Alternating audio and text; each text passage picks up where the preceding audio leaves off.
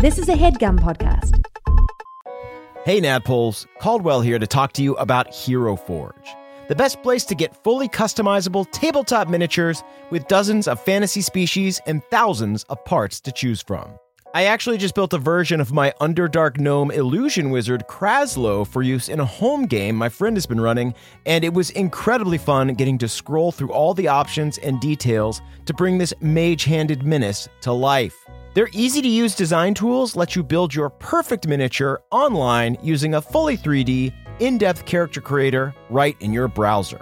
Oh, and before you ask, yes, Hero Forge has goggles, and yes, Kraslow is wearing them. So if you've been thinking about splurging on a miniature for your D&D campaign, wait no longer, because May 2nd to May 9th, Hero Forge is having a spring sale. You can get 10% off all physical miniatures and free shipping, including international shipping on all orders. The figures are tiny, but the savings are huge. To take advantage of this great offer, visit HeroForge.com to start designing your custom miniature today and check back often because new content is added every week. Ooh, good to know. Kraslow just got a hat of vermin in the campaign, and I really want to find an annoying top hat for him to wear to represent that. In the meantime, that's it from me. Thanks for listening, and happy forging. Dungeon, dungeon, dun, dungeon, dungeon, dungeon, dungeon, dungeon, dungeon, dungeon. Welcome to Dungeon Courts. Dun, dun, dun, dun. We don't have to say that, but yeah, it's fun to do it. we've got an intro now. I am the Honorable Justice Murphy, joined by the Honorable Justices Tanner and Axford, and then, of course, the lowly bailiff, Jake. Lowly, I don't know. Honorable. Honored to see you. Honored to see you, Justice Murphy. Honored to see you, Justice Axford. Doesn't have to be lowly. Honored to see two of you. Yeah. Bailiff Hurwitz. It is a pleasure. A disgusting thing that I have to bear. A disgusting part of my day that I must gaze down upon you, but it must be done. Even if it's not honorable, that's fine. Just, doesn't have to be disgusting. I gaze down upon you from my lofty bench, and I actually twitch with compassion because I've been where you are. Yes, and I look at you knowingly because I once sat atop that bench. Okay, we just share a really knowing nod. Not me. My head's in the clouds. I look at you and I say, you beautiful mortal. As you unwrap a really slimy turkey sandwich. Classic patronizing Eternals behavior. Yeah, I'm eating a bologna sandwich, and a full piece of bologna falls off from the top and slaps Jake in the face. My God. Yeah, we really should have put you outside of the splash zone, aka at least 10 feet away from Murph's podium. Yeah. The decorum is broken. And with that, we will throw to Bailiff Jake. Hear ye, hear ye. Crit is now in session. The Honorable Supreme Crit Justices Axford, Murphy, and Tanner presiding. That's right. It's good to be here. Well spoken, mortal. It hurts to say that after the intro I was given, but that's fine. Hey, I gave you a knowing nod. You did, and I appreciated it. You do the best with what little you have. I threw you down a poncho for all the food that falls off of Murph's bench. And it is a lot. He keeps a very dressed bologna sandwich. All right, the first case comes from Arwin R. Arwin writes, "May it please the court and the average bailiff." Ooh. Okay, See, I don't like it when other people do it. This is our bailiff to throw bologna at. This is our beautiful mortal. Yeah. Protect me. The fiery passion of a human burns within him. How dare you insult him? Yeah, we are detached and godlike. And look at him with all of his beautiful feelings. Thank you for ogling me like a zebra in the zoo. And his sun-damaged skin. Oh, how delicate. It was a long summer. May it please the court and the average bailiff, I was in a campaign where I was co-DM because the group was so large. I was the original DM. I ran story. He ran combat. We were in a fight on an island surrounded by lava. One druid went to cast reverse gravity, and the other druid prepared gust of wind to blow all the bad guys into the lava. The co-DM used counterspell, which made my group very despondent. I looked over at the monster stat block, and I saw that they didn't have a high enough level counterspell to instantly counter. It should have been a roll-off. I whispered to him that the druid should get to roll for it. He was firm that there would be no roll-off. To this day, my group is still very upset about the situation, and it kills me to know that they were not given the chance to roll. Should I have stood up for my players and made the other DM be true to the stat block and made it a roll-off? Was I in the wrong for staying quiet? This is how Rome fell. They once had a beautiful system, 2 ruling consuls, and yet they moved to the empire system because one would not stand. This is how it happens. You have to stand firm. Okay, so that's what I was going to ask. Is this like, I was going to actually throw it to Caldwell. Is this, because this almost feels like a parenting thing, right? It's like you have to, don't you I feel like this should have been a private conversation. Don't you kind of have to, like, you're supposed to present a united front, and then privately you can have, like, you can be like, actually, I think that Beth should be taking violin. Yeah. Well, we haven't reached that. It is all about Beth's violin. Beth really should be learning the violin. She's old enough. Yeah, Beth, whatever you want. Can I just talk to Mom for a second? Can I talk to Mom for a second? Beth is a quitter. She's going to Beth get is she's a quitter. What are we going to do? We're going to buy a violin for Beth to fucking quit another activity? She sure had a fun time at horse camp. Where's that money? Why don't we buy Beth a recorder, Tina? We haven't reached that stage of parenting yet because we can just say whatever we want in front of the child. We're still at, I thought she was pretty. I thought Sid was pretty advanced, though. She is, and she knows when we say fuck. And she laughs because it is hilarious. It's very funny to her. Okay, so you don't have a parenting take on this. You know what? Honestly, I think it would be a power move, though, to be like, can I speak to you outside of the room? Because, like, you can't do that. You can't do that because that's weirder. Oh, you think so? Yeah. You can't say, can just I speak a to you? firm, can I speak to Can you? I speak to you outside of the room is like a haunting. I think you have to be really session casual. Is weird now. I think you did the right thing by bringing it up, but I also, I understand, you know, I think you don't want the DM like fudging rolls or anything like that, but you do have to make rulings, and there is a reason for the DM screen is that they're like juggling a lot of balls. So to kind of sit there and second guess that and to be like, oh, actually, I can see back here, and actually, that's not true. You wouldn't need to actually see, though, to be like, oh, counterspell, what level are you casting it at? Because reverse gravity is like 7th level. Like you could have like almost as a player said it, you know, like and been like, oh, what level are you casting it? Because reverse gravity is 7. So if it's like less than that, like then you would have to roll. Yeah, that's also really creative spell casting too, and that's kind of a shame to just take it away from your players for no reason. And it's not even a roll off. It's just a roll to stop one of the spells. So it's like, do you guys know what level reverse gravity or gust of wind is? It's 7 for reverse gravity. DC 17, and if it's a high level creature, they would have been able to pretty easily beat that, I would bet. Yeah. So they definitely could have been able to pull off the counterspell, but it does make it feel more fun. It makes it feel, if you're going to take away a cool move, like it's more fun to lose that cool move by the DM being like, I'm going to roll this one in front of the board. Yeah. You know? This seems like the benefit of having 2 DMs, which is like, I don't know, you have someone to like help you out and check your work, because Murph is right. Like being a DM, you're juggling so much and things do fall through the cracks like that. And it feels weird that the combat DM would like double down on something like that when, you know, I can see why the story DM would like want that to be more open, because it's more fun if they get to overcome that counterspell. Yeah, I think it's tough though, because I kind of don't know where I land on this right now, because I do think there is something kind of, the worst idea about having 2 DMs is one sitting over the other one's shoulder, correcting them on individual abilities. It's the backseat driving of it. Yeah, because there is an aspect to it. I was going to say the same thing. There is a flow to a session, and there are times when rules just get a little iffy, and it's just like, hey, sorry guys, just gonna overrule this. It's just, and then the second you call out the other DM in front of the other players, then they won't trust that DM in the future. Yeah. And then suddenly like you go from this cool thing of like, oh, we're co-DMing to like maybe you just are the full-time DM now. Imagine every time that this person's telling story, that DM is like, what's this guy's motivation though? Yeah, like why would that happen?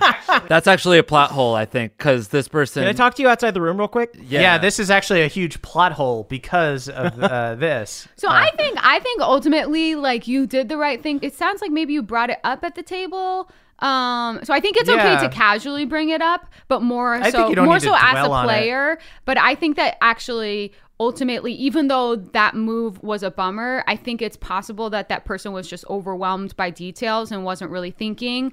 And I think it's like, for the sake of it, it's okay that like a bummer happened. That's fine. Yeah, but you respected the domain of rule that the combat DM has, and that's important. You maintained the balance. There are two different lanes. You are doing your job, they're doing their job. Yeah. So, like, I think that pointing something out and being like, I've given this other DM the information, and what do they want to do with it? It's ultimately their call if they're combat DM. Can I just say I love the idea of having a combat DM to just throw to be like, I don't really want to like balance the challenge ratings here. Like, you just handle this. Just like cut it over to DJ Combat. Let's do this. Yeah.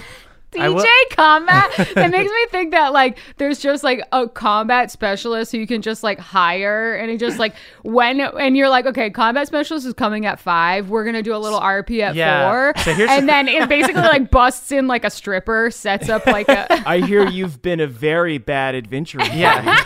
This is swaying me a little bit because I feel like I would be a good combat DM, and I think if someone was over my shoulder telling me the character stats, I'd be like, get the fuck out of here. Bummer if you're too good of a story DM. You know? Thank you. You'd be a loss. Either one you didn't do, I'd be missing you. But I'm saying if I was combat DM and story DM was over my shoulder being like, actually needs to roll a 5 or 6 to get the breath weapon back. And you're sitting there being like, they're already going to win this fight. We're just trying to make it a little tense. I'm not going to kill anyone with the fudging. We're just going to bring them to the edge so that we can have a good fight. Yeah. Is that okay with you? It really does feel like mom and dad driving on a road trip. Yeah. What this person is learning, though, is that maybe they're ready to be a solo DM. I love that, though. Like, I think that's cool. You're ready for combat. And your players are going to love that because that just means twice as many sessions. Your DMs are getting divorced, but that's okay. Oh my God. You're going to get 2 sessions a week now. And then you guys can play. Yeah. And there's a Nintendo at Combat DM's house and a Sega at Story DM's house. Whoa. It's great. Nice. All right. So do we want to rule on this one? Yes. Yeah. Here's the deal. I think that what the other DM did was wrong. I think that this sounds like a really cool player move. Why not do something fun like roll in front of the table? But I also think that as a co-DM, you're kind of part of the mafia and you're kind of a rat. Yeah. So you can't go against the family. You're kind of going against the family here. So I'm gonna rule in favor of the combat DM. Oh wow. Okay. I think this person was kind of just saying, do I need to should I have done more? So I think they already weren't. They didn't do that's that. true. Yeah. No, yeah. that's true. So I think so you we might be agree ruling with in them. favor with them. Yeah. So then who do we punish? Yeah. Fuck, who do we punish? Who the hell do we punish? Should we just punish this group of players We just again? have to- They already got punished once. Yeah, that's true. Well, the DMs have to get divorced, I think. I think The DMs absolutely have to get divorced. You have to get divorced. And This is divorce court now. This is divorce. Divorce That's court. it. Who gets Beth? Who gets- And who drives Beth to violin camp? Yes, right. Beth has violin camp, equestrian training. So here's She's thinking of getting into ice hockey. That we're- All the most we're- expensive hobbies. Yeah. Damn, Beth. She also wants to be playing the stand-up bass instead of violin. Oh, She's thinking God, of that's so switching it up. expensive. We're going to have to haul that Actually, around. no. She said also the harp. She's interested in the harp. Oh, First of all, you have to buy a Suburban. You have to buy a Chevy Suburban for all of that Horse gear. riding, Jesus. ice hockey, and harp. A nightmare child. So expensive. ice hockey is truly so expensive. I remember I used to take like skating lessons when I was a kid, and once I got to like the hockey level or whatever where you need to like kind of like try out for the team, my dad just like sat me down and he was like, how bad do you want to play hockey? Because it's really expensive. And I was like, not that bad. He's like, okay, good. This is just not one of the sports you play. I think a awesome. big part of parenting is like finding a way to make it seem like hockey doesn't exist. Yeah. Because It's pretty easy, they practice. Our hockey team It's at, like, practice 6 in the. a.m.. They practice in the at like morning 5. before school. Yeah. It's nuts because you why have that? to. Yeah, so Beth 'Cause needs to get driven with all of her pads. She's the goalie too. Yeah. So Yeah. she, Oh my God. She's got goalie pads. Yeah. And you're bringing snacks this week. Yeah. You also have to bring your own horse to equestrian training, so you have to get a trailer hitch. And the horse also is going to want to learn how to ice skate. It is ice polo, so like you're going to have to be doing that. Yeah, so combat DM is gonna need to be like the hockey dad, yeah. Right. and you're the horse parent, Yeah. and have to do all the equestrian activities. Yeah, you're going to have to divvy up upright base on your own, though. That's your scheduling dilemma. Yeah. Okay. Perfect. All right, so ordered. Our next case comes from Kevin W. Kevin writes, "May it please the court, the magniloquent justices, and the rad skateboard bailiff." Oh, look at that spark you have in your heart, you rad skateboarding bailiff, you. I would appreciate to be treated like an adult, but that's Can fine. you actually skateboard? No. You but have to be really honest. If I'm being really honest, in sixth grade, I had a skateboard and I would go up and down my driveway and just kind of try to ollie just so I could destroy my shoes enough so it looked like I skated. Oh my god. I had a skateboard. I'm Did I just- skateboard? No. The idea that would work, the idea of like your peers like looking you up and down and their eyes finding like, your "What's up with your destroyed shoes, dude?" shoes and Whoa, being like, sick. oh, cool. So you like, Those airwalks look a little too Whoa, nice. your Volcoms are so Yeah. tattered, my man. Oh my God. Those America shoes? You skate. This guy definitely doesn't try hard. This rad skateboard bailiff. All right. So Kevin writes, "I feel I was robbed. For context, our characters are fighting in a theater, but combat started with all of us scattered. I played a half Yuan Ti, half Tiefling Circle of Stars druid, and I was in the catwalk. I cast Conjure Animals to make 4 giant eagles appear. My plan was to have my eagles grab my arms and fly me down to the stage. My DM said no, because I don't have mounted combat. I said I just wanted to use them to safely get down, and they would just be holding me. He said no. I think those eagles could have grabbed my arms in their talons and flew me down. What say you?" absolutely they could have. Mounted combatant doesn't mean you can ride it. Mounted combatant gives you advantage on attacks against animals or against creatures that are smaller than your. It's like mounted combatant is Yeah. a feat that basically amplifies riding. He could have done an animal. He could have called for an animal handling. Yeah. They have +3 to strength too. They're no joke. Yeah. Yeah. And like this would have been their turn, right? This would have been their action, would be like delivering you down. So like it works within the economy as well, I think. And it looks super cool. You basically are like an angel with like 12 wings. That's rad. So would you guys agree that Kevin was robbed? I think you were robbed. You were robbed. Wow. Okay, so this is basically an open and shut case, it would seem. Absolutely. Yeah. I think so. I mean, perhaps I'm missing something, but the phrase mounted combatant is a feat that like Yes. gives so you weird. other things. Other people can ride animals. Other It people doesn't- can. It's like you could say like an animal handling check, but like, yeah, mounted combatant, like you can like redirect attacks to your mount and stuff like that. It's like a totally different Yeah, it's a thing. totally different thing. This This seems like overkill on the DM's this is a part. huge. Kevin was robbed! Also, it's not like they said. I could understand if it's like, oh, this is their big bad evil guy at the end of the campaign, and I wanted to use the eagles to drop them off a cliff or something, and it's just like, and Yeah. he resisted it. It's like that's one thing. This person was trying to get down off a catwalk. That's insane. That's so This easy. is That's just featherfall. That's Improvised featherfall, yeah. Yeah. At like, a come on. much higher level Yeah. spell. What do we think about making this DM go to an opera only written and acted by birds? Oh, bird opera? Okay. Oh my God. Wait, Bird opera? Caldwell, I really think you're onto something. Okay, Because okay. bird calls. As a punishment or as an actual opera idea? This is a separate This is a business business idea. idea, yeah. This is a separate business idea Strike because it from the birds record. can really have such beautiful calls, and like Yeah. if you were to show them like hot birds or something, Oh my God. they might Hot be birds? Okay. inspired to do. We yet to get a bunch of birds horny.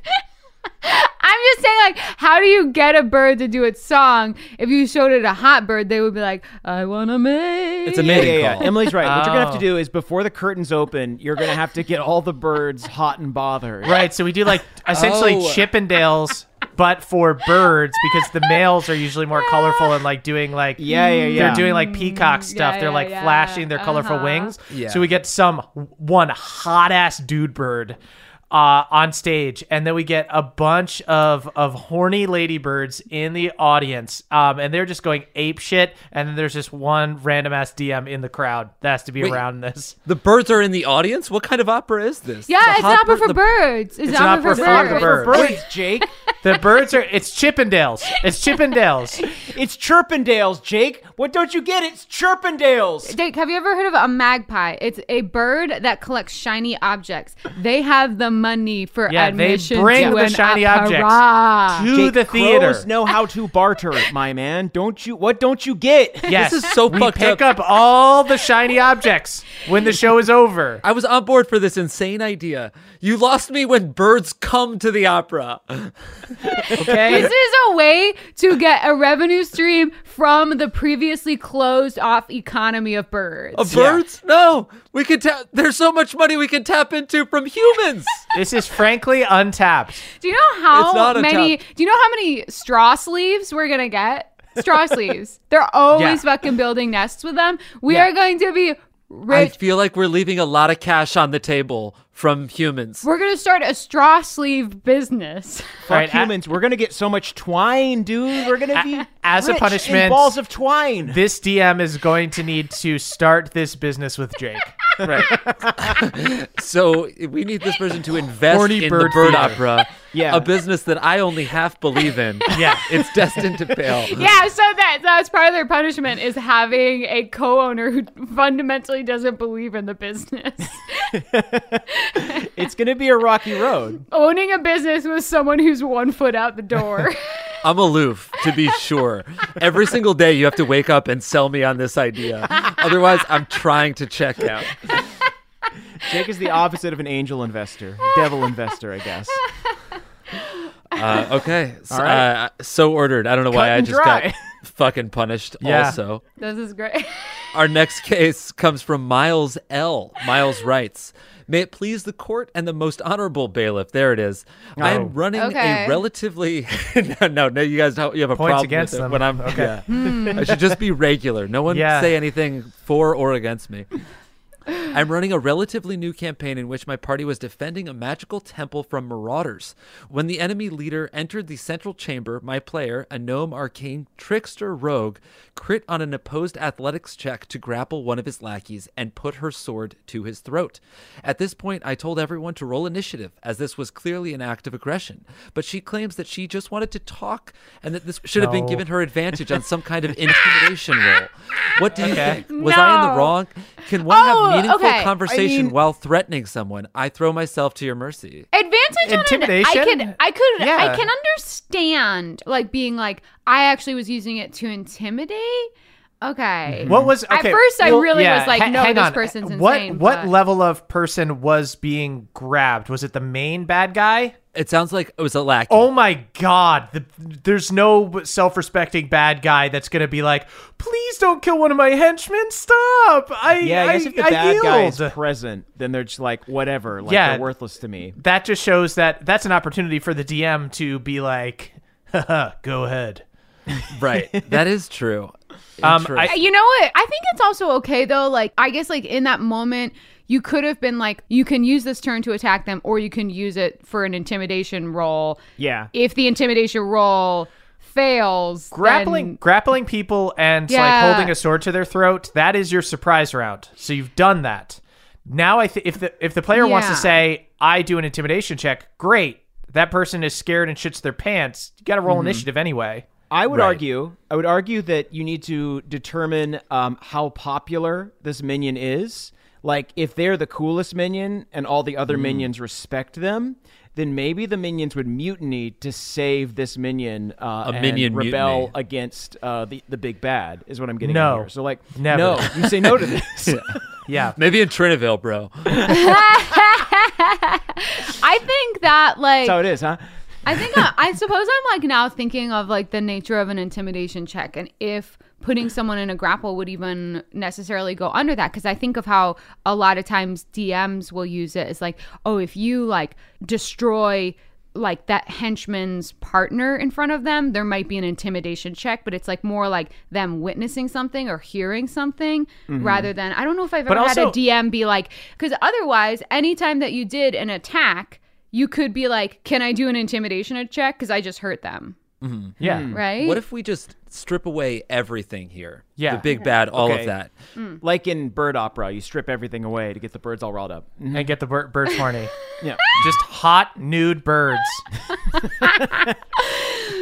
Plucked Fucking and ready. Plucked and ready to fuck. to Go the ahead. flesh. Plucked and ready to fuck. I want so little to do with this opera. That's the name of the opera. The tagline for sure. Why are we calling this an opera? This is a strip club. Opera sounds Merv, classier. that is you have to wear black tie It's a for Venn it. diagram. All right, I'm out between the now. two. Now I'm out. I'm down Yeah, for of a bird course. strip club. Everyone should be I'm out. It's only me and Kevin's DM. There should be no one involved. I'm pulling my money and I'm starting a bird strip club. I don't understand why strip club and opera need to be separate. There is a Yeah. Venn diagram, and that's you. where Sexy this opera. exists. Okay.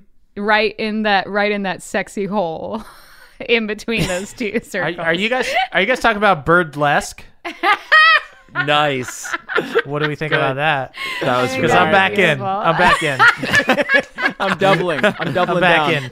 What were we talking? Jake, you were about to make a point before we talked about horny birds again. Strip this completely away from the bad guy and everything. The core of the question is, as soon as you grapple someone and hold a knife to your throat, are you rolling initiative? Yes. Or can you say, I'm trying to do an intimidation check? But that's fine. But that's fine. It's initiative. Initiative is not combat. It's what everybody does on their turn. That's true. It's That's not true. like you don't Beautiful. magically just get to do whatever you want to do. That is one tip. A I would hush falls give, over the court.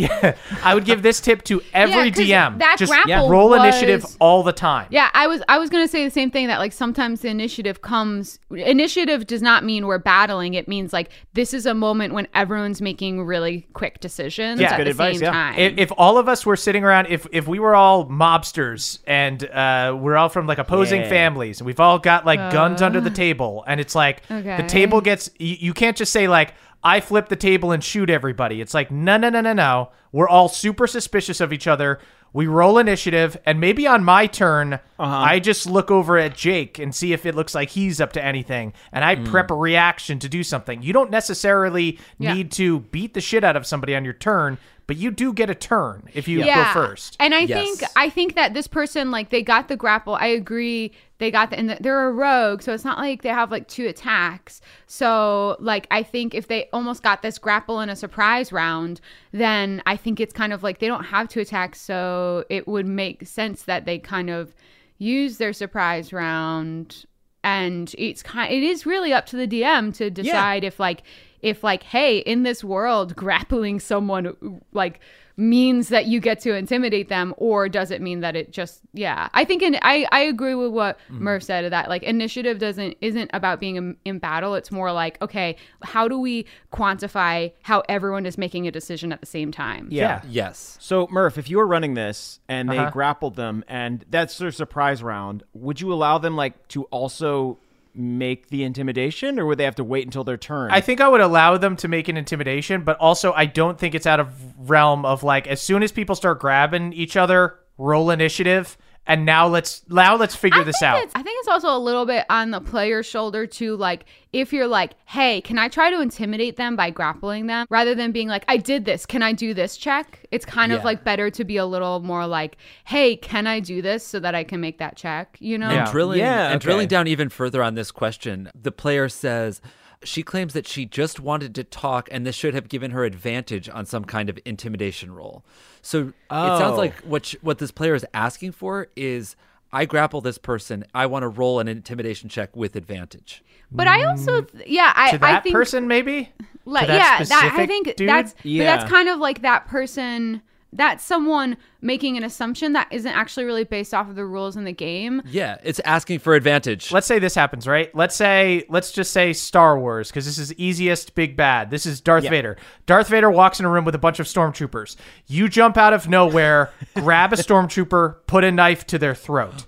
Roll initiative. That's Dan. Yeah. Don't do anything to him. Now what happens? That Yeah. stormtrooper, you can say on their turn, that stormtrooper may not act. That stormtrooper, maybe you get an intimidation check against them, but you could even say that I think it's a little bit hard-assed, but I think it's reasonable to be like, they hear you fucking tackle this dude. There's a wrestling match. Like, that is your surprise round. You don't get to get out your threat before now everyone rolls initiative. Yeah. And you still might win. And they're a rogue. They might go first. Let's also think of like what's actually more fun. If I'm in a party and we're like, okay, let's fucking get this henchman. We go out, we grapple them, everyone roll initiative. And then everyone's trying to everyone's got a specific turn to try to scare this henchman into it. And that feels like more of a fun gameplay anyways. Yeah. Than just being like, can I just have advantage? Can I just have advantage, please? Anytime that you're asking your DM, like, can I do a blank check when it's not really obviously called for, you have to do it with a shit-eating grin and know that they're probably going to say no. Yeah, it's true that, like, and I'm guilty of this as well, but, like, the better way to do it is just, like, to describe what you want to do, and then, like, the DM will call for the check if they think it's worthwhile. Like, yeah. It's not out of the question to, like, ask for a check sometimes, but I do think it's, like, it's more fun and, like, more flavorful to, like, just say you're doing something to try and intimidate someone, and then, like, the DM will, like, give you the check if they like what you've done. Yeah, exactly. I think it's like being like, oh, can I try and grapple them? Like, can I try and intimidate them by grappling them? Like, your DM would understand that you were, again, though, I don't know that grappling someone would necessarily. It seems like in both of these instances, the player is pretty firmly in the wrong, according to this court, because they're saying, one, we shouldn't be in initiative because I was just trying to do intimidation and I was just trying to get advantage. Yeah, and I think initiation is fun. I think initiative. I think it's fun. People should be rolling initiative fucking all the time. It prevents things like what happened. You'll hear me throughout NADPOD. I made this mistake early on where I would have people giving like speeches and then it would just be like, I shoot him. And then it would just be like, oh, they killed him while he was talking. That was stupid. Why the fuck was he talking? I do love a nothing. bad guy's speech though, as an opportunity to be like, I quickly do my action thing that busts me. But I think but then as soon as somebody says that, you say roll initiative. I know. And then the bad guy gives their speech on their turn as they do their action. Yeah. And that keeps everybody honest. And that's like, look, a bad guy might be giving a speech, but as soon as they see you go for your gun, they do their fucking spell. Everyone's just trying to get a sneaky little turn in before initiative starts. Because on initiative, I have something else I want to do. Yeah, exactly. I don't want to spend my and initiative get out of here. casting Get out of mirror here with these image. sneaky little I want to, turns. while they give Initiative. their little speech, be like, cool, I cast mirror image. Yeah, no, initiative, all the time initiative. Doesn't Can I have to just just say- be combat. The court moves ever south. I do just want to say that I love the idea that Darth Vader has a favorite henchman, and they're, like, sweating under their mask when Dan gets pulled aside. Oh, shit. Fuck, they got Dan. No. I don't care, but let him go. I want to do an insight check on Darth Vader to see if they're lying. See, that see makes shuffling sense his to call feet. for, though. Quite frankly, Yeah. And, like it makes sense to call for an insight check. It feels a little audacious to be like, can I just like have a performance check with advantage? To me, like anytime DM calls for initiative, that's just like, hey, this is getting messy. People are wrestling. Let's slow down and figure this out. It's also fun. It's also fun. It's also fun. You've already gotten the surprise grapple in. You're good. That's your surprise round. Everything else is up to DM discretion. And I just think that let it play out. After initiative happened, if the player was like, and then they just had the stormtrooper just like break away and run away and no one gave a shit and nothing happened and I wasted my whole turn, then yeah, that's bullshit. But like, let it play out. Let initiative play out. Yeah, it'll be more fun that way. So how do we punish this player? Okay, well, They have I to go to think- Bird Theater. Yeah, definitely Bird-lesque. Wait, it's Bird-lesque. Back Is to Bird-lesque? Is We're it back to punishment Bird-lesque. to have to go? Yes. How is that So do a we- viable alright. business? How is that a Because it's viable for business? birds. Not for bring humans. The shiny objects, Jake. Yeah, Jake.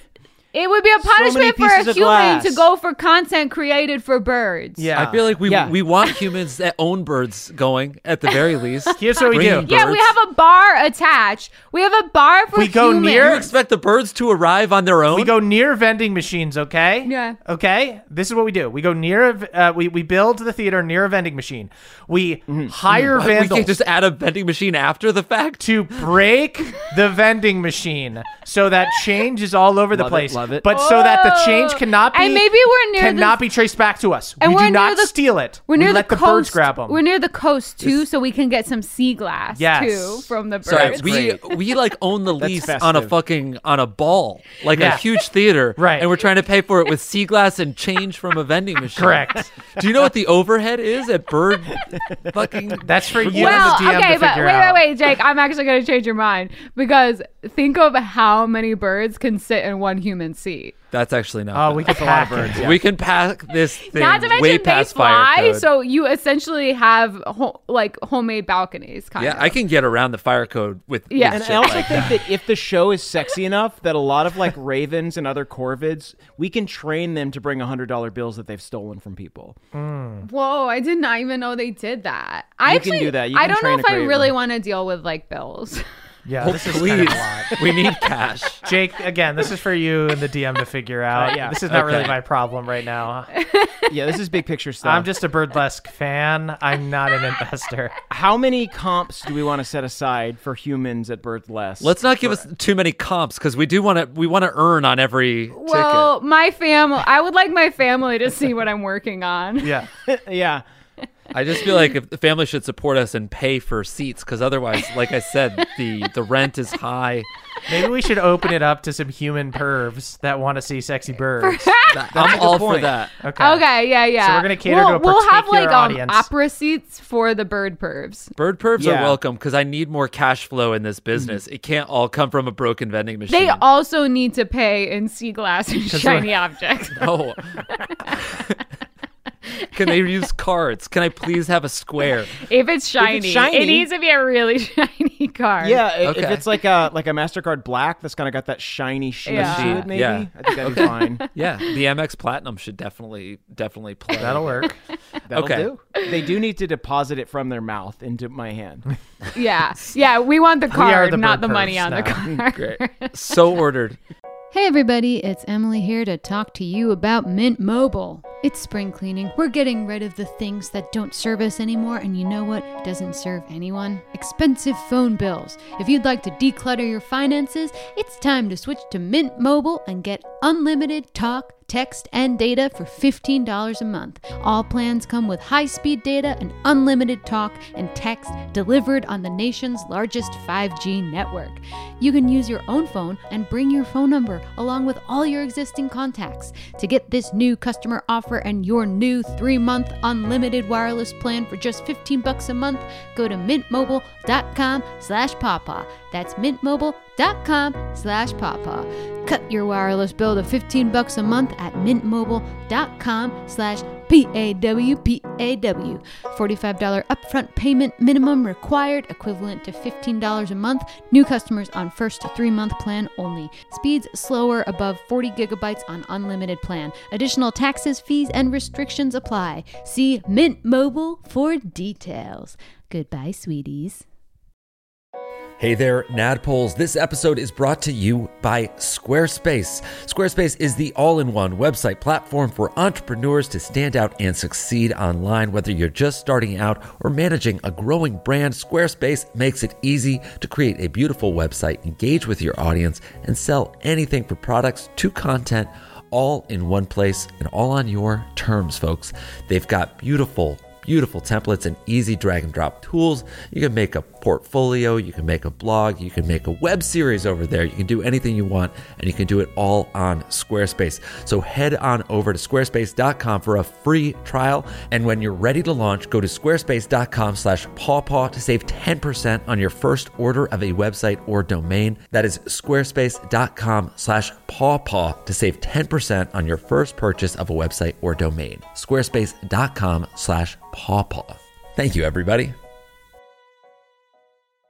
Next case. The next case comes from Kevin A. Kevin writes, "May it please the court and the animal-loving bailiff." Actually, I've been lobbying against Bird-lesque. So. He just doesn't get it. You're a Puritan. Okay, forgive me. Wow. I forgive myself. You do sit on the court, so you can forgive yourself. I do. I present the case of the attempted shrunk mage tower. I was DMing a session when my PCs came to a wizard's tower. The sorcerer said they wanted to cast Reduce on the tower. I told them to do an Arcana check, and they rolled well enough for me to tell them that the tower was very magical, and this would most likely not affect it. She still cast it anyway, and I said that I would roll a save, and if it was a 1, I would allow it. I rolled a 15, so it did not take effect. There you go. But the conversation started about how, if this could work, since the spell doesn't specify object size for Reduce. So I ask you, should I have even had to roll for this? Can you reduce a building with this spell? I mean, come on. So I think it says a creature or an object you can see within range. Mm-hmm. Yeah, I mean, I think it's a building's not an object. If that's the language of the spell. Can you imagine just being like, okay, bad guy's castle. I'd like to cast a 2nd level spell, make it tiny, and then I would like to step on the building. It's like, come on. Or the building itself will crush the bad guy as it shrinks around them. Yeah, I think a building is not an object. Building is not an object. It does kind of bring up the what is the definition of an object, and perhaps D&D has a very specific what a definition of an object is, because you could say, well, an object can't be a composite of many parts, in which case you could say, well, but then couldn't anything be an object? Isn't a chair like a seat with legs and stuff like that? A stick of gum is an object in that. Yeah. So I think that a fucking building isn't an object. you were plenty kind to be like, hey, first off, to give the warning, to be like, hey guys, just so you know, this isn't going to work. And then they do it anyway. Red flag. You could have had it fizzled and just be like, cool, go ahead and mark that off of your character sheet. Yeah. That didn't do anything. But if they do it and you're like, cool, I'll roll in front of the table. Tell you what, if it's a nat 1, you skip the whole thing. Great. We don't get to have an adventure today. Isn't that fun? No, I think there's a fun way to do that too, which is that you reduce the tower, but since it shrinks so much, it doesn't actually hurt the wizard as it shrinks. It just the top of the tower crumbles around a very angry wizard whose tower you've ruined, and now they're going to kick your ass. Yeah. There's ways to do that too. Yeah, it's true. You can still have that fight.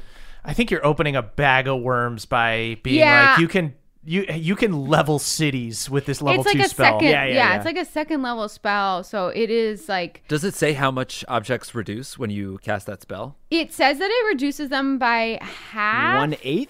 Oh, is it just half? Oh, it says the target size is halved in all dimensions, and its weight is reduced to 1/8 of the normal.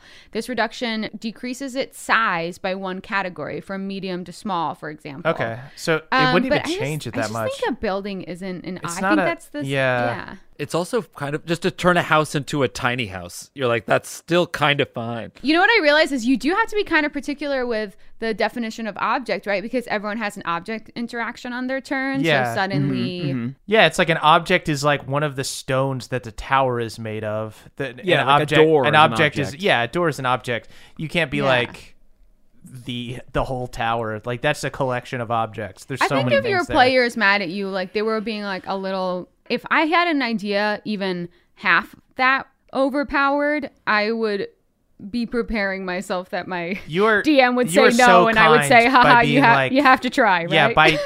Try. By nat 1, if I get a nat 1, the 2nd level spell becomes the most powerful 9th level spell that's ever existed. Yeah, I think that was a crazy.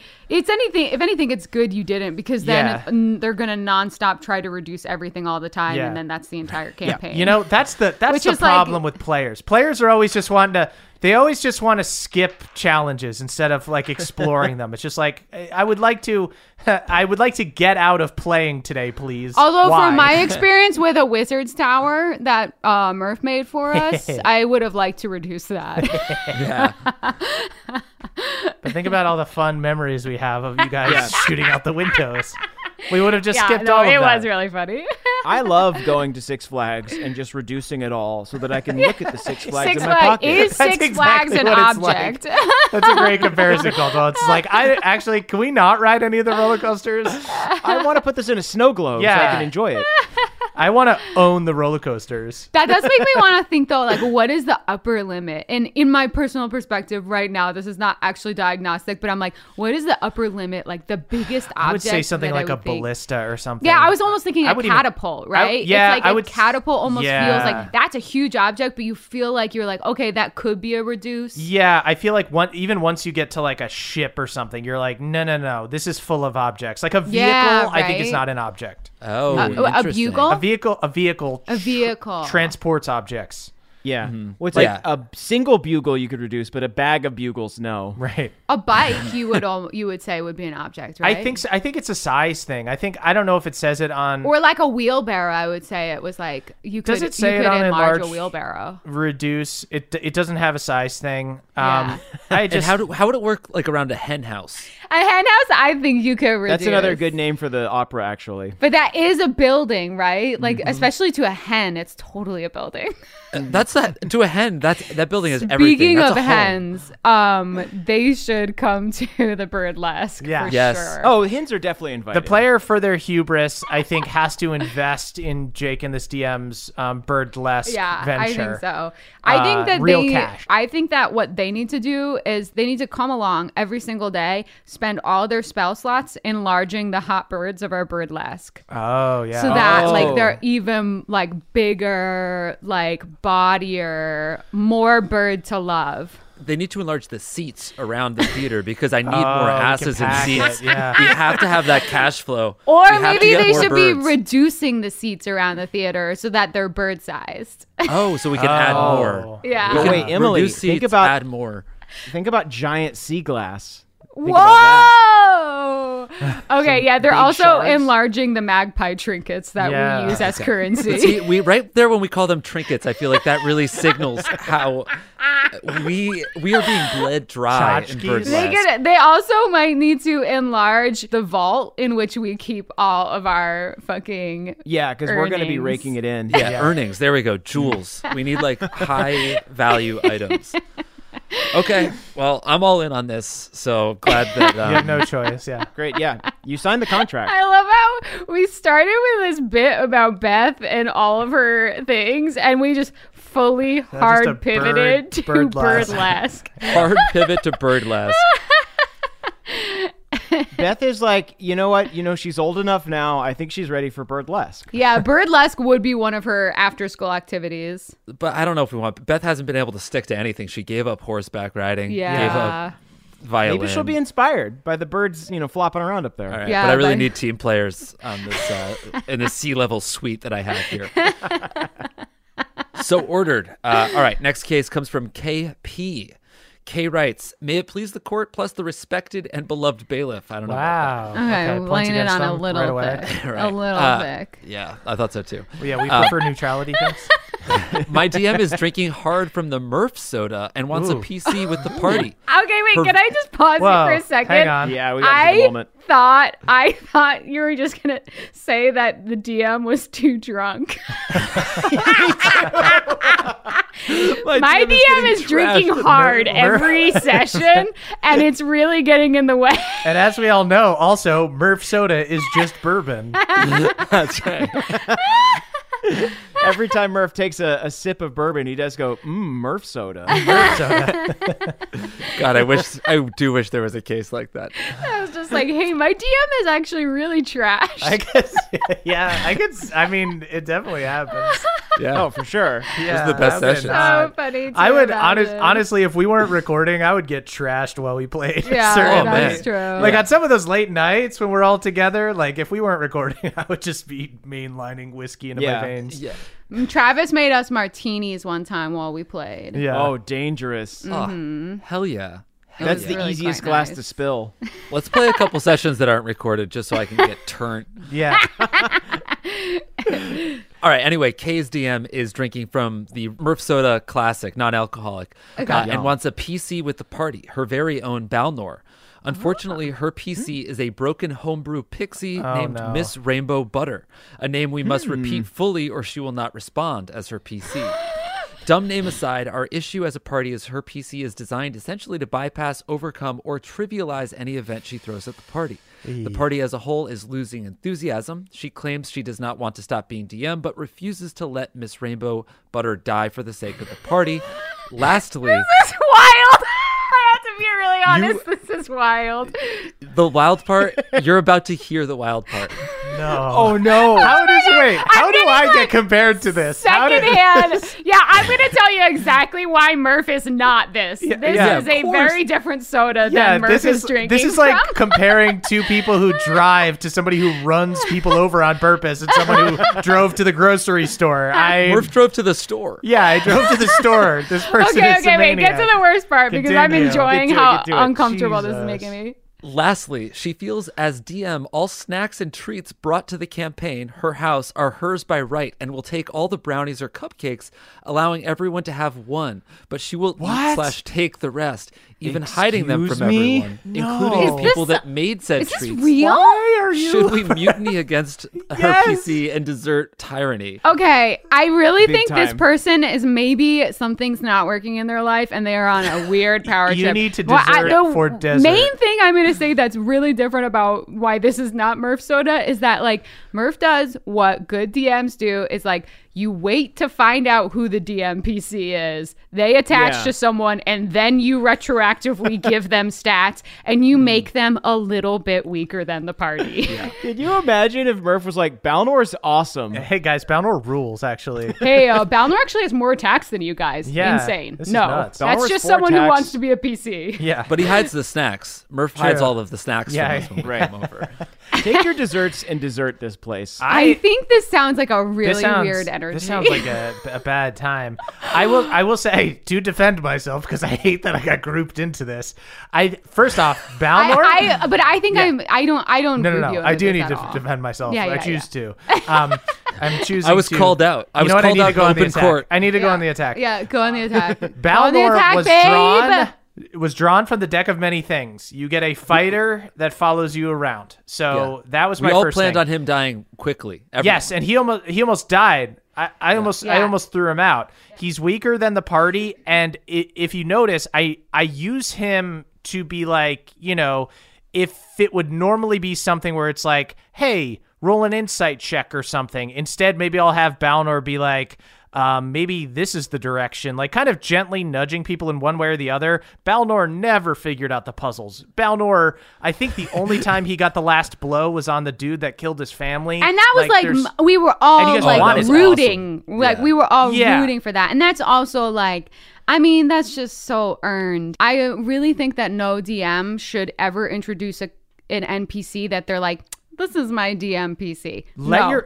it happen. If your players decide to adopt one of your NPCs, and Then you can do that. It's also different. I think like people tend to swing one way or the other, but I think there's a nice way to do it, which is like if your NPCs don't do anything when bad things are happening, then it'll make your players be like, why the fuck do we do everything in this town? Like, it's definitely okay if something bad happens in the city to have the city watch help out or to have like random people like helping in battle. That's fine, but they should be weaker than the party. They shouldn't outshine the party. And if you do end up having like a surrogate, like a guide or somebody join the party, it should be because the party is asking for that. It should be like an old Cobb situation where it's like, you guys literally were like, you got to come with us. Yeah. And so it's like, okay, sure. It's on. Yeah. That's how I really feel. But onto this person. This is an insane situation. This is beyond though. This is like really, really beyond. And the snack thing The is snack thing like really fucking kills me. really That's confusing so because brutal. usually sometimes I'm like kind of like, oh, we should be great, but this person is maybe on a weird power trip. I don't know what's going on there. Yeah. This is like, and also like an NPC that will only respond to you if you call them by a certain name. It's Rainbow just butter, really, yeah. really wild to have around for more than like one session. That overstates its welcome very quickly. Yeah. This seems to me like just from obviously a very distant observer, all we know is this Yes. crazy case that we got. Yes, yeah. It sounds a little bit though like that this DM might not know the scope of like how maybe discouraging this is to players, because it does it totally. sounds like a lot of the stuff is maybe done as a joke, but it's cool. going Okay, to could be, totally. they enforce it though, so it is real, you know what I mean? Uh-huh. I seriously doubt when people are showing up with snacks that they're like being really serious about it. I thought it was a joke, but it was like, but then they'll only let them have one. I know I wonder Which- though if it's a situation of like they're doing it as a half joke, half serious, and just no one's pressing them on it. I don't know. I'm trying to like read how this could. I think we're saying like we don't totally know what's going on with this person, but this is not a normal situation. Yeah, this isn't normal. Right. What's happening is not good. Yeah. Murph always lets us have 2 of our desserts. Yeah, you guys are allowed to have each one chip. And he only throws out a quarter of it in front of us to show us that we're bad babies. I feel like the host is allowed to have first dibs on the leftovers.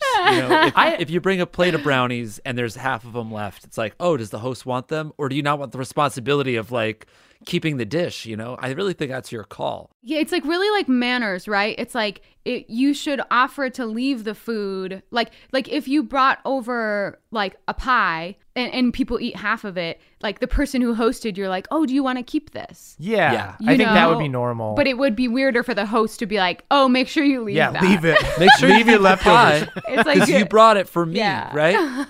To host you. Ooh, And I'll also keep the dish.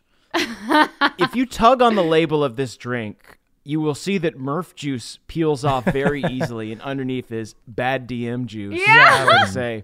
This might be a little bit of a self-fulfilling thing where I think like DMs put a lot of work into stuff, and we get a lot of cases where a DM will be like, hey, there was that one case where it was like, it was my birthday and everyone freaked out at me because I interpreted the rule this way. They interpreted it that way. We got into a big fight and he left and didn't pay for the pizza. There's a lot of DMs, I think, that are people don't acknowledge the fact that they're putting in way more work. So this might be a situation where the DM is kind of looking for a little bit of that special treatment, but instead of allowing their players to just be like good friends and acknowledge that, they're trying to force it. And thus now the players don't want to show that they're thankful because frankly, they're not thankful. They're having a bad time. So it's it's a self-fulfilling prophecy of players are mad. So they don't want to like do nice things for the DM. DM forces nice things. Now they don't want to do nice things. DM forces nice, and it just keeps going in a circle. And it's got to be organic. It's a bad loop to be caught up in. Yeah. You have to break the cycle. How do you break the cycle? Maybe with a punishment. I think you break the cycle by having this DM bring brownies for all the birds at Bird-lesque. Yeah. Oh, the birds are going to love that. They will get sick. They will absolutely get sick. We do need a concession. No, love it. We need a concession stand because they're going to work up appetites with how horny they get. Oh, That's and true. that'll be That's very actual. true. That'll be cash. That'll be where we make our cash. That's cash. That's cash in the only. pocket. Yeah. I'm just like figured picturing it out. all these bird wings just like rifling through their feathers for their wallets. Yeah. I'm so horny. I need popcorn. But yeah, I would definitely encourage this player to. It sounds like I don't even know how to have this somebody else conversation might though need to be DM. like. Yeah, I wonder because maybe this person who is DMing, whenever we get a story about like a DM with like a Who's DM gone PC that's like Yeah. super powerful, I'm always like, maybe they just want to be a PC. Yeah. Because like if they're just really into making a broken character, then like that's actually not what DMing is about. Right. Yeah. And it could still be at this person. This person has too much power. They're DMing and it's at their house. They're keeping the snacks. They're Yeah. inserting their own characters. If you make them a PC, someone else DMs. Yeah. This person still gets to eat the snacks. And they can make their broken character and have fun with that, and like it maybe that's missing for them, and so they're putting too much effort in that, and so they can itch that scratch. And until Scratch then, they'll that be itch. operating the concession stands at Bird-lesque. Yeah, that is your broken character has to now just be reduced to just operating the concession stand at Bird-lesque Theater. Miss Rainbow Butter is going to be slinging seed at Bird-lesque. And I gotta say, when you run the concession stand at Bird-lesque, no one's calling you by your name, okay? They're calling you sweetie. Oh my God. Oh, no. We're going to get shut No, down. birds are these inconsiderate. birds need to be respectful. I've been at the helm of this business for 2 hours and I'm already getting canceled. I'm pulling out. I'm out. Great, you're leaving I'm me. back out. You're hanging me out to dry, man. I'm pulling my money out. You need to get your audience under control. More seed this way, hun. We've stopped being the judges of the Supreme Crit, and now we're just the judges on Shark Tank, investing or Bird not Tank. investing in Bird-lesque. Insane. Let's do one more case. Okay. One more. One final case comes from Mateo C. Mateo writes, Mateo. May it please the court and her royal critness, Emily Axford. Whoa. Whoa. Trying to divide us. Already, What are you doing, Bailiff? Next Bow. question. Bow. What? My players were looking for sponsors to enter an amazing race-style race around the world, and after many fails, eventually scored a sponsorship with Victoria's Secret and were given branded yoga pants to wear. This sounds really fun already. This setup, Yeah, I it love sounds like this. you guys are having a Yeah. really fun campaign. AKA skinned light armor. I decided Oh! that these pants would give the party advantage on ass-based charisma checks, but our druid Addy said they should just have advantage on all charisma checks because knowing your butt looks good is a confidence boost that permeates the rest of your personality. That's a good sell. Ooh, that is a really good sell.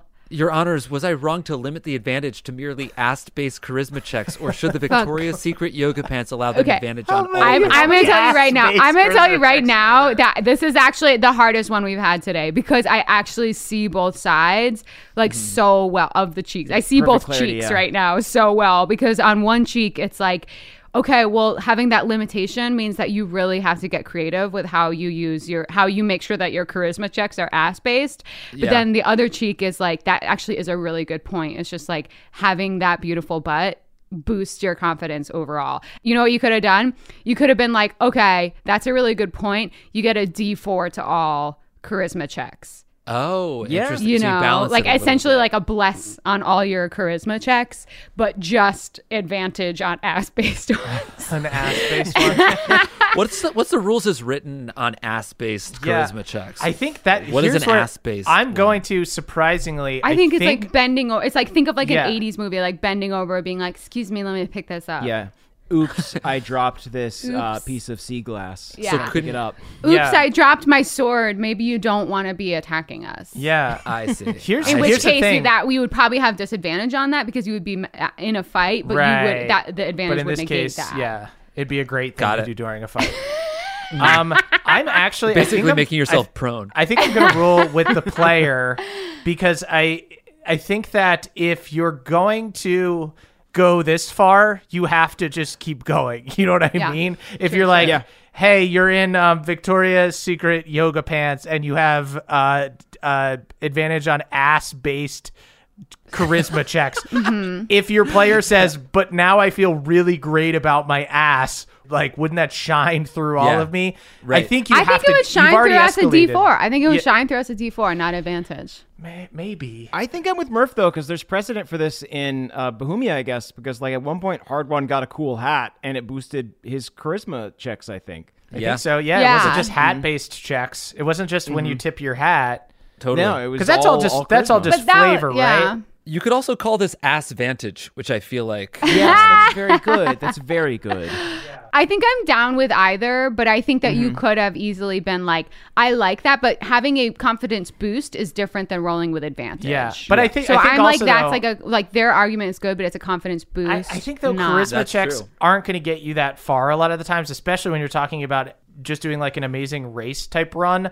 And Yeah. I think also to use a term from our Bird-lesque, you don't want to pigeonhole your players into having to use their Pigeonhole ass. is a number for sure. Pigeonhole in the context You know of what I mean? Bird-lesque is incredibly It's raunchy. evocative. It's raunchy. If you want to see pigeonhole, go to the Bird Strip Club. That doesn't happen at Bird-lesque. But you want to. I think you want to give your players an ass out. You know what I mean? Like so that they don't have to. Like maybe your players are like, If someone this were is shy, funny, but I don't want to be. if bending someone were over shy, for every sure, NPC. absolutely read the room. And if someone Yeah. were feeling shy about that, but if it seemed like your players were like down to like really try to figure out how, then I think that's okay. Yeah, I also Yeah. think I think that's a fair argument to be like, if we're gonna say that my butt looks amazing in these, then that makes me feel good, and thus Totally. I am. It's all better. about Yeah. confidence. It's all about Yeah, confidence. essentially what you've just done is you've been like, Ruby Tuesdays exists in this world,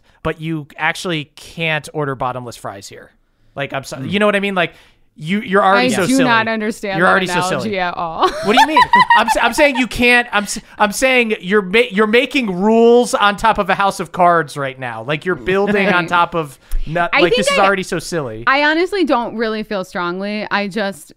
Like I said, I just think it's funny either way. And I think Yeah. you could have done D4 just as a confidence boost. You could do a D4, or if I can provide one other option, Okay, you love get it. aspertise on persuasion. Nice. Oh, okay. That's fun too. I like that. Yeah, that's true. You could just pick a skill instead of being like all charisma checks. It's like performance or like whatever, and then people can choose how it works for them. So they could be like, it helps me with performance because I do a dance, or it helps me with performance because I feel good, and now I have a more convincing thing. All of this is ruling in the player's favor because it all extends past the ass. The confidence goes beyond. Yeah, so we do actually, unfortunately, have to condemn Matteo. Condemn the DM. I condemn the DM.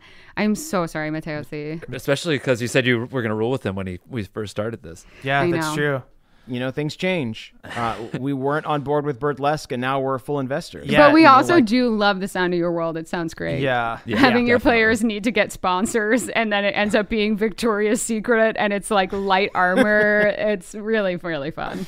Maybe Matteo has to provide spandex for all the birds. Custom bird spandex. That's going to be a lot of work. Yeah, you need to be the bird costumer. They have tiny little legs, too. They really... Yeah, I dare you to make a fucking bird's ass look good. Yeah, that is your goal now. Oh, my God. Matteo loves the challenge. Your goal is to make bird asses beautiful. Well, my college boyfriend draws birds with really, really good asses. I think his name is Tommy Siegel on Instagram. So go check those out because they're actually really, really funny. I think he just did a calendar of all these birds with asses. That's very funny. Wait, is it like a fleshy human ass, or is it just like the cleft? Yeah. Okay. He just like has a whole bit where he pretends to be really into bird watching, and then is like trying to get better at drawing anatomical birds, but they always just have like human asses. That's a really good So bit. everyone Shout just out. go check it out and laugh at it. Great bit. Oh, good plug.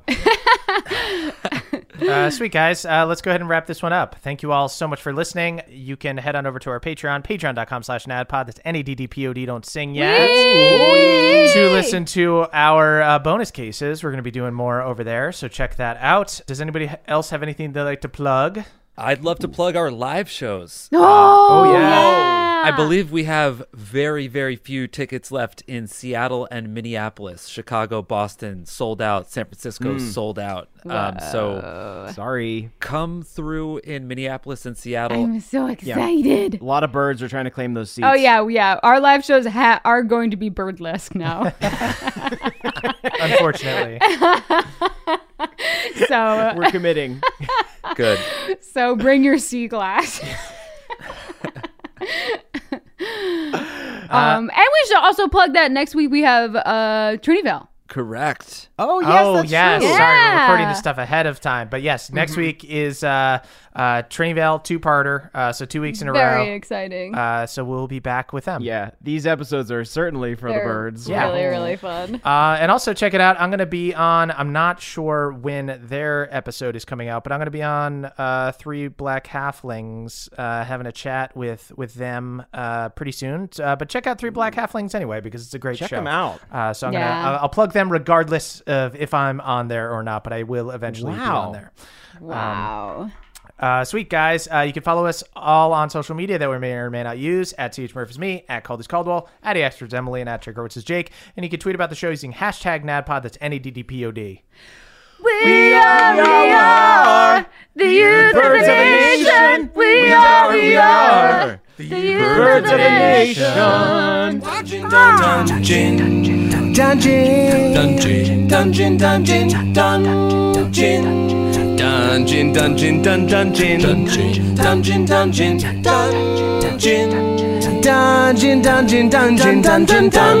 the end of our episode. Court is adjourned, which means it's time to shout out our benevolent Council of Elders. Let's get right to it.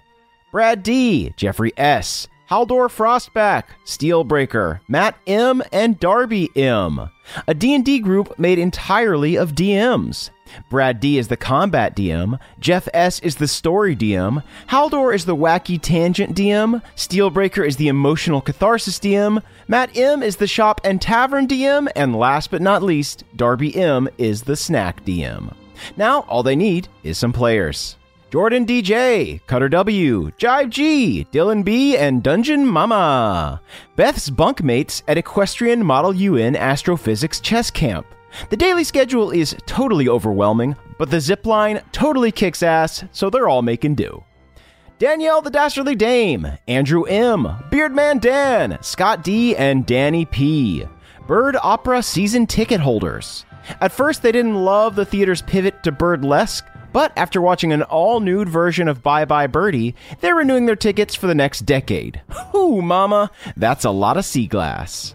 Mixologist Michael McD, Vincent W, Balnor's Boy, Andrew B, and Justin I. Darth Vader's 5 favorite stormtroopers. In fact, the main reason he wears that mask is to hide the fact that he's constantly making kissy faces at them. Nice. Ragnar Fairdwin, TJ M the Gnome Barbarian, Kaylee E, Elena M, Trele the Crayfay, and Jared E. Wizards whose job is to cast the Reduce spell on fancy cars and limousines so that ultra-rich birds can attend Bird-lesque in style. Sure, it's a bad use of their wizarding degrees, but as all bird billionaires say, money squawks. Damiel R, cyborg version of Josh the Kobold, Gage M, Filbert the Fabulous, and Richard X Machina. The Bird-lesque costume department. These talented tailors made history and proved the world wrong by creating a pair of tights that can make a goose's ass look fierce. Love it. Michael L, Trask the Traveler, Sir Carl, Jory S, and Callum L. People who tried to get tickets to Bird-lesque but had to settle for the Lion King on Broadway instead. Luckily, the Zazu puppet in that is pretty hot, so it all worked out. Jack L, Flawless Whale, Sam L, Nicholas C, Sam B, and Mike H, the inventors of Murph Soda. These talented cola brewers have found a way to condense Murph's essence into a drink. Sure, it involves trimming his hair while he sleeps, but hey, you can't mess with success. Udushmaluk, the Baby Bronze Dragon, Matthew E, Colton B, Adam G, Megan S, and Nee Badger. The only human performers at Bird-lesque.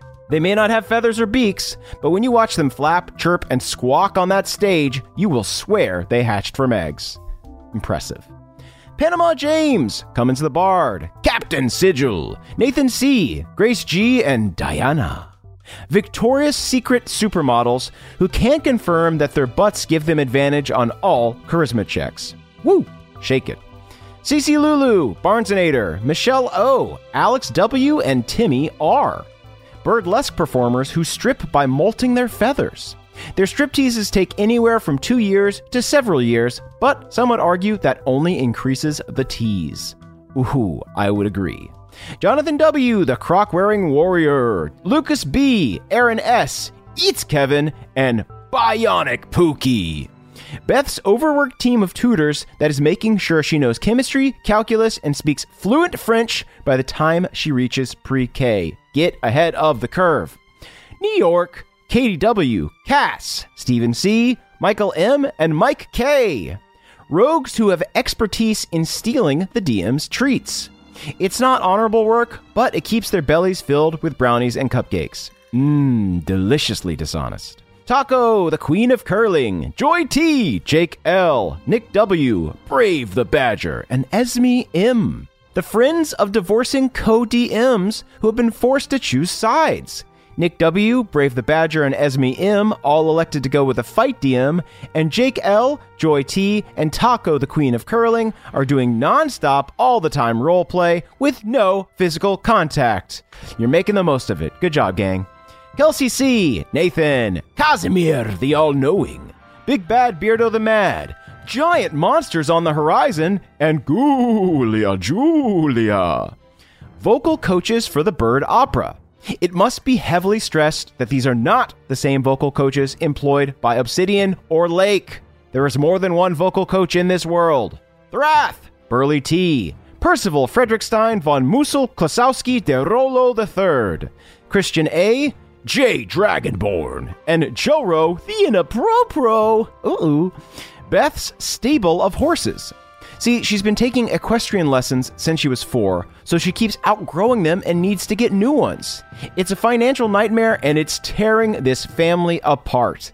What are we going to do with all these horses? Jeez! Cody B, Liam D, The Sandrayan, Ben A, Feldonis, and Dave H. The various venture capitalists that Jake keeps trying to pawn his shares of the Bird Opera onto. The problem? They actually already own a controlling share of this amazing idea. Sorry, Jake. Money squawks. Vivian, Koala Bear, Catherine S, David K, Christian S, and Dustin S. A lot of S's. The makers of the Enlarge Reduce spell, who actually found out the only building the spell works on is a gingerbread house. They're all spending the holidays in a delicious, edible cottage with a candy cane picket fence, so they'd argue the spell works exactly as intended. Keith K, Connor F, Hawkeye Pierce, Isabel F, The Time Walker, and 2 left eyes. Members of the DM Mafia. If you rat on any of their behind-the-screen secrets, they'll break your rolling fingers. Capiche?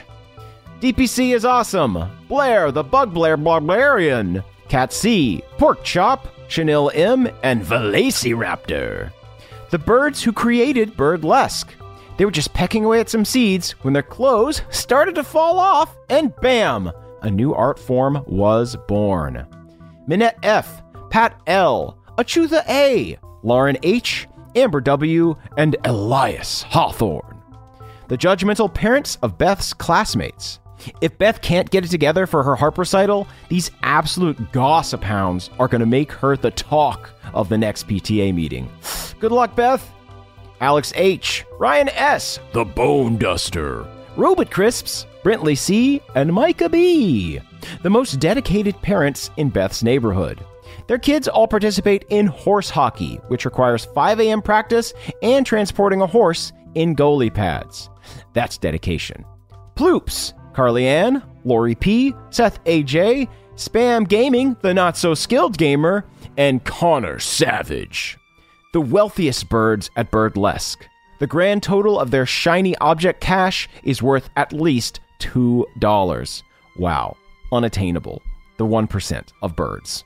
Christopher J. Pebblepot, Logan S. Leviathan, BioQuart 7, Remington CD, and Amber Dextrus. DMs who run the game as an elaborate ruse to hoard snacks. None of their players are allowed to have a bite, and in fact, they're required to feed them grapes during any scene description. Honestly, sounds fair. Thrill of the Fright, Sullivan H, Shrub Hopdropper, Sydney T, Matt Y, and Alex C. Creators of Victoria's Beakrit, the only lingerie for birds. Genius. So simple, yet so brilliant. Sid B, Jake, CCA, Matthew J, TREP, and Noah. Beth's hockey coaches. She'll stop at nothing to reach her goal of becoming a New York Islander. Godspeed, Beth. Godspeed. Estelle, Baron S, Sebastian's romance partner from the Baronies.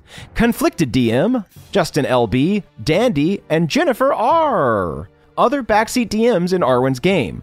Only rather than second-guessing spell saves, these players are constantly asking to change the radio station and begging to pull over for fast food. Wow. Richard G, M. Barber, Marcos P, Pop Kalish, Gabriel M, and Learns the Balance Druid. Horse trainers at Beth's equestrian school. All agree that Beth isn't cut out for horseback riding, but have decided against telling Beth's parents since they like the cash. Can't hate it. Dakota JP, Pagos, self-proclaimed Fey Prince, Tracy P, the Crick Elf Librarian, Andy E, Scrumpy Bogpipe, and Lisa M. Bird-loving humans who are pretty pissed that they will not be allowed to go into the Bird Opera. Jake would, however, encourage you to visit the concession stand and tip well. Thank you. Holly Hyena, Anthony A, Abigail, May B, Egg Infinitum, and Sloth King 777. Giant eagles who have decided to make Kevin's point over and over and over again by carrying Kevin everywhere they go from now on. Take that, Kevin's DM. Caca! Cal Can't Commit, Commodore Galaxy, Edison N, Russell H, a monk named Dilgo, and Neos, the novice monster hunter. Venture capitalists listening to Jake's half-hearted pitch for Bird Opera. They can tell his heart isn't in it, But it's the aloofness that drives them to invest and ultimately seals Jake's fate as the CEO of this doomed business idea. You got this, Jake. Lorelei and Kyra Frost, Morgan M., Sticker, Zachary A., Stephen E., and Mr. Adams. Birds who paid the big sea glass for their own seat at Bird Opera and are not visiting the concession stands, and that is not okay. The business falls apart if you don't go to the concession stand. Come on, we got 3 types of seeds. Please. Megan F., James F., Jimmy A., Penguin Crusader, Cody McKay, and Richard C. Theater reviewers who went to the opening night of Bird Opera only to be confronted with the fact that this is actually Bird-lesque. Needless to say, they loved it. Cap and Cappy, M4L, Rigby M., The Dragon Ambassador, Wayfarer, Andrew B., and Dalton B. Spandex makers at Victoria's Secret who are confused about a giant influx of custom tiny spandex with ass implants. Something that a pigeon could pull off was in the order notes. Weird, but money is money, and money squawks.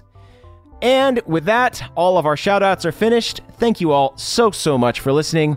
If you would like your name shouted out, you can join the Council of Elders by going to patreon.com/nadpod. We hope you enjoyed the show, and we will see you soon. Bye-bye. That was a HeadGum podcast.